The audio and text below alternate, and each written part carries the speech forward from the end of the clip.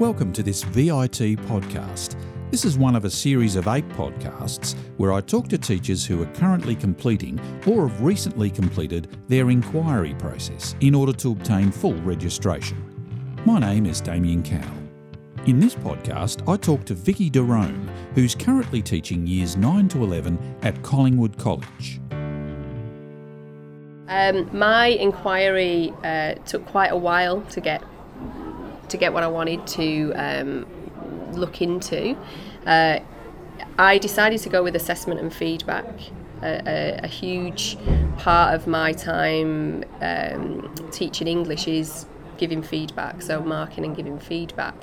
And I was unsure as to whether my feedback was effective, whether the students were really looking at the feedback instead of just looking at the grade, the percentage.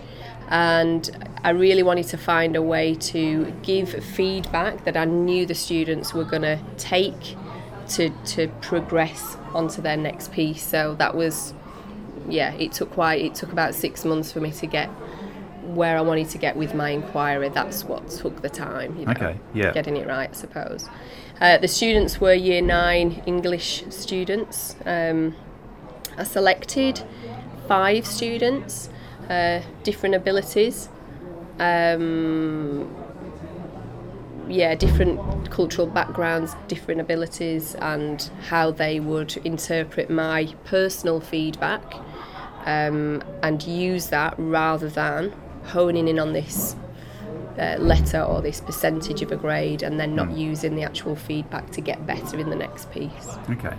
And was that a school focus at all, or that was just your personal? My personal, It's something that was really important to me, and in that first year of teaching, it was probably something that I felt like if I didn't get right from the beginning, a lot of my planning and then teaching kind of went by the wayside if the feedback that I was giving the student wasn't taken on. It was literally... so that was really important to me, Yeah. And you said the process took a while. So did you modify your question as you went along, or did you, did you have to change course or any sort of thing like that? It kind of, because I started off with differentiation, but obviously that was a huge topic to take on. So when I say it took me a long time, it took me a long time to decide that I really wanted to hone in on a personal feedback question rather than just differentiation and how I could help these really different students that I had in my class. It kind of started off as differentiation. It took a million different turns before it got to this is what's really important to me and this is what I'm going to look at. So I think it took months for me to get. Yes. I drove my mentor insane because I changed my mind that many times, but then I was really pleased with finding what was something very important to me if I didn't get right in that first year. So on reflection, what would you say was the disadvantage of choosing or beginning with a topic as broad as the disadvantage, I guess, was I couldn't really get started with the process of, the VIT process until I'd got that real sort of individual question inquiry that I was going to look into. And looking back, and now I tell my the teachers that I mentor that find something that you are really, really interested in. Don't just pick something because you think that's part of the school's strategic plan. Don't pick something because you think that's what your mentor teacher wants you to look at. Pick something that you're really going to get something out of year after year, because it's a bit like when you're at university and you're picking your thesis. You've got to pick something that you truly, truly want to change or believe in, because otherwise you spend quite so many hours on the VIT that if it's not something that you're genuinely interested in or think can make a real difference to your teaching, then it's a bit of a waste. And is it a danger to pick something that is quite difficult, that may prove too challenging, or? I don't think there's a danger in that, but I do. Something else that I tell my graduate teacher now is that don't think that you have to fix something. You don't have to fix something. Pick something that you want to explore because it means something to you, but don't think that you have to, have even a progression. You could look into something where when you start studying it, it could actually go downhill. It could get worse. Pick something that you're interested in, but don't pick something that you want to be able to change and will have a positive outcome from it, because you might not get that. But pick something that you're interested in. Something that you're going to learn something from, positive or negative, it doesn't matter. Just, yeah. Yeah, okay. So, along the way, were there any other challenges that you faced? Or? No, not apart from time, just being a first year out teacher, lots of different subjects, sometimes subjects that I didn't know an awful lot about. Learning, I had nearly 100 students that I took care of. So you have to make this time for VIT, but in that first year it's just, quite stressful. And your time is really on the day-to-day running of your classrooms. So often you'll put the VIT off to one side. I would say don't be afraid of doing your VIT in that second year. I did mine in the first year thinking that I had to, really, even though I was told I didn't. Inside I felt like I had to do it, but I actually found the second year of teaching just as tough as the first year. So I'm glad I didn't put it off to the second year, because I found that second year quite tough as well. But I think it goes off the individual. If you're really struggling that first year, put the VIT off till the second year, till you've found your feet a little bit. The second year isn't going to be, a breeze. It's still going to be a tough year, but, you can start thinking more about the VIT over that next year, rather than trying to rush it through for the end of that first year. Okay, and tell us about your mentor and your other colleagues and how you worked with them. They were all very supportive. The first year I was just getting to know them. My mentor was amazing. He, although he'd done his VIT 15 years, prior, it was still really fresh to him, and he was dead passionate. And when he was watching me trying to work out, my inquiry, he was right behind me. He was always available if I needed help. Not only him, I obviously observed other classes. They came to observe me. The principal came to observe me, which was wonderful. So yeah, everyone was really supportive. And I think that makes a huge difference. I wanted to know, the ins and outs. How do you give feedback? How do you know that your students take that feedback on? So, I think if I was to work in a school where I didn't have everybody willing to help, it would be quite difficult. So I think, I was really lucky, because everybody just so open, through the classroom doors open, come in and watch what I do. And that was amazing for me. And you didn't find that challenging, having someone watching you at work? I did a little bit, yeah. I did to begin with, especially when the principal came to to watch a class. But it was really good. Actually, it was a chance for me to show off a little bit. This is what we do. This is the work that the students are doing. What do you think?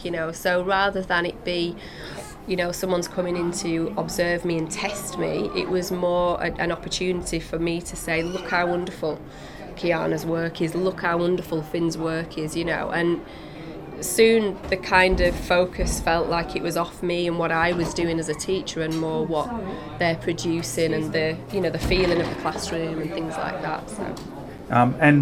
What do you get from observing other colleagues?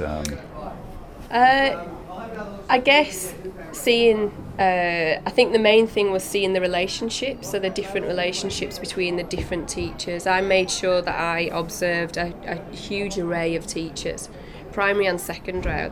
It was really good for me to be able to, to go into a year 12 class and see how that teacher worked with, 17-year-olds. as well as, 7-year-olds with this teacher. When it came to actually honing in on the inquiry, so feedback, I witnessed a lot of informal feedback and, classroom feedback, but I then went back to those teachers and got them to show me, how do you actually physically, with this paper, give them, where do you put the feedback? Is it all on Compass? Is it digital? Is it all on paper? Do you handwrite it? Do you type it? Do you copy and paste? Do you cheat? What is it that you do? Because these teachers have 15, 20 years of experience, so they must have worked out this way that works for them.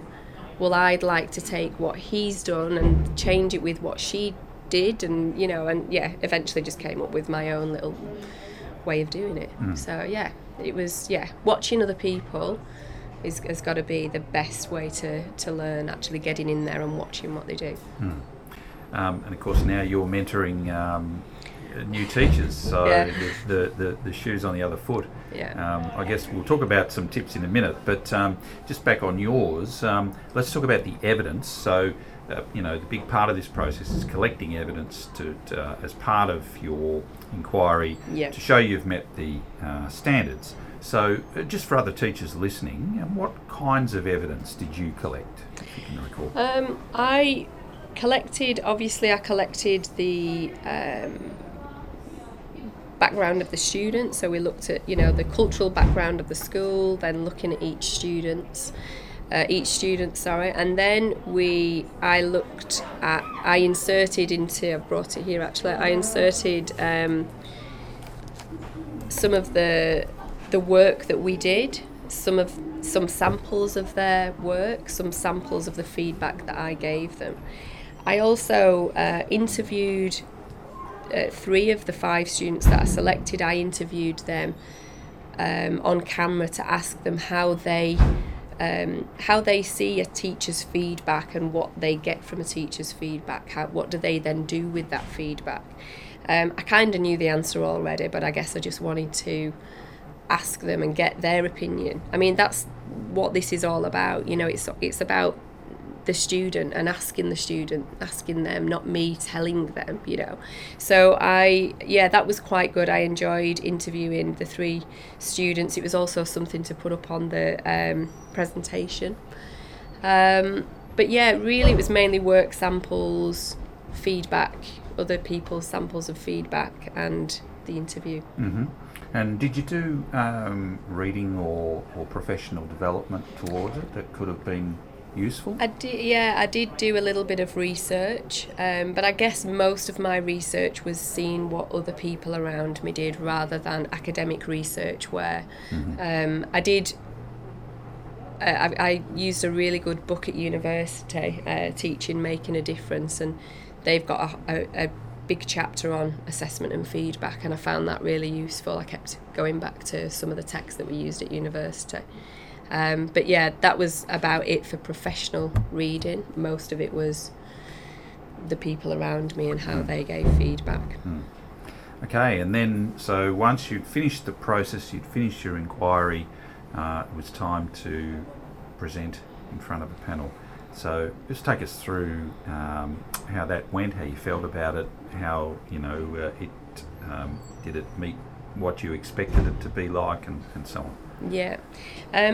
The year that I did my VIT, leadership talked about this change in VIT and how they wanted to make it less formal, which I was quite pleased about, because I get quite nervous in presentations, especially if I feel like I'm trying to sell myself or sell something. So although I'd spent quite a long time dreading this panel interview where I had to, put forth an idea that may or may not work, a few weeks leading up to that, leadership sat down with us, because there were I think there was about 5 or 6 graduates going through, and they told us that this was the first year they were going to change the process of the panel interview.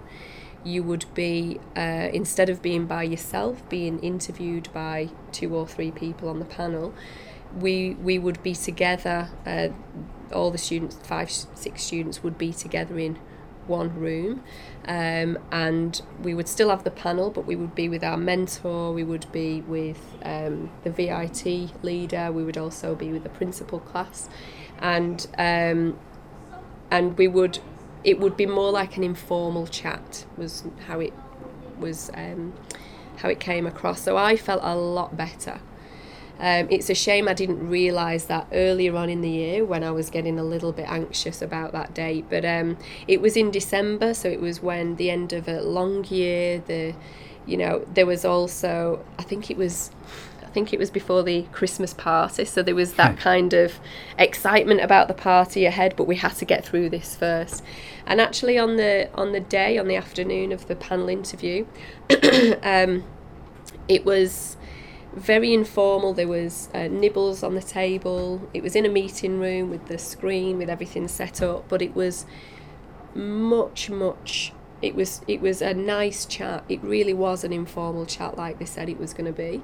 I didn't feel like I had to sell myself.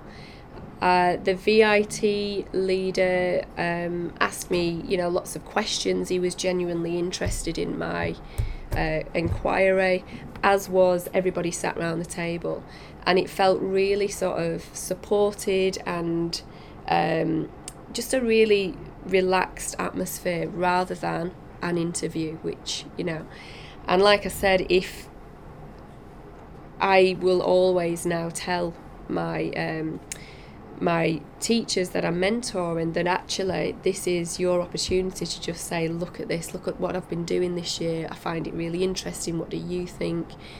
And that's about as much selling as you need to do of yourself, that it's not this presentation where you stand up. Everybody stayed sat down. Like I said, we had drinks. It was completely different than what I expected.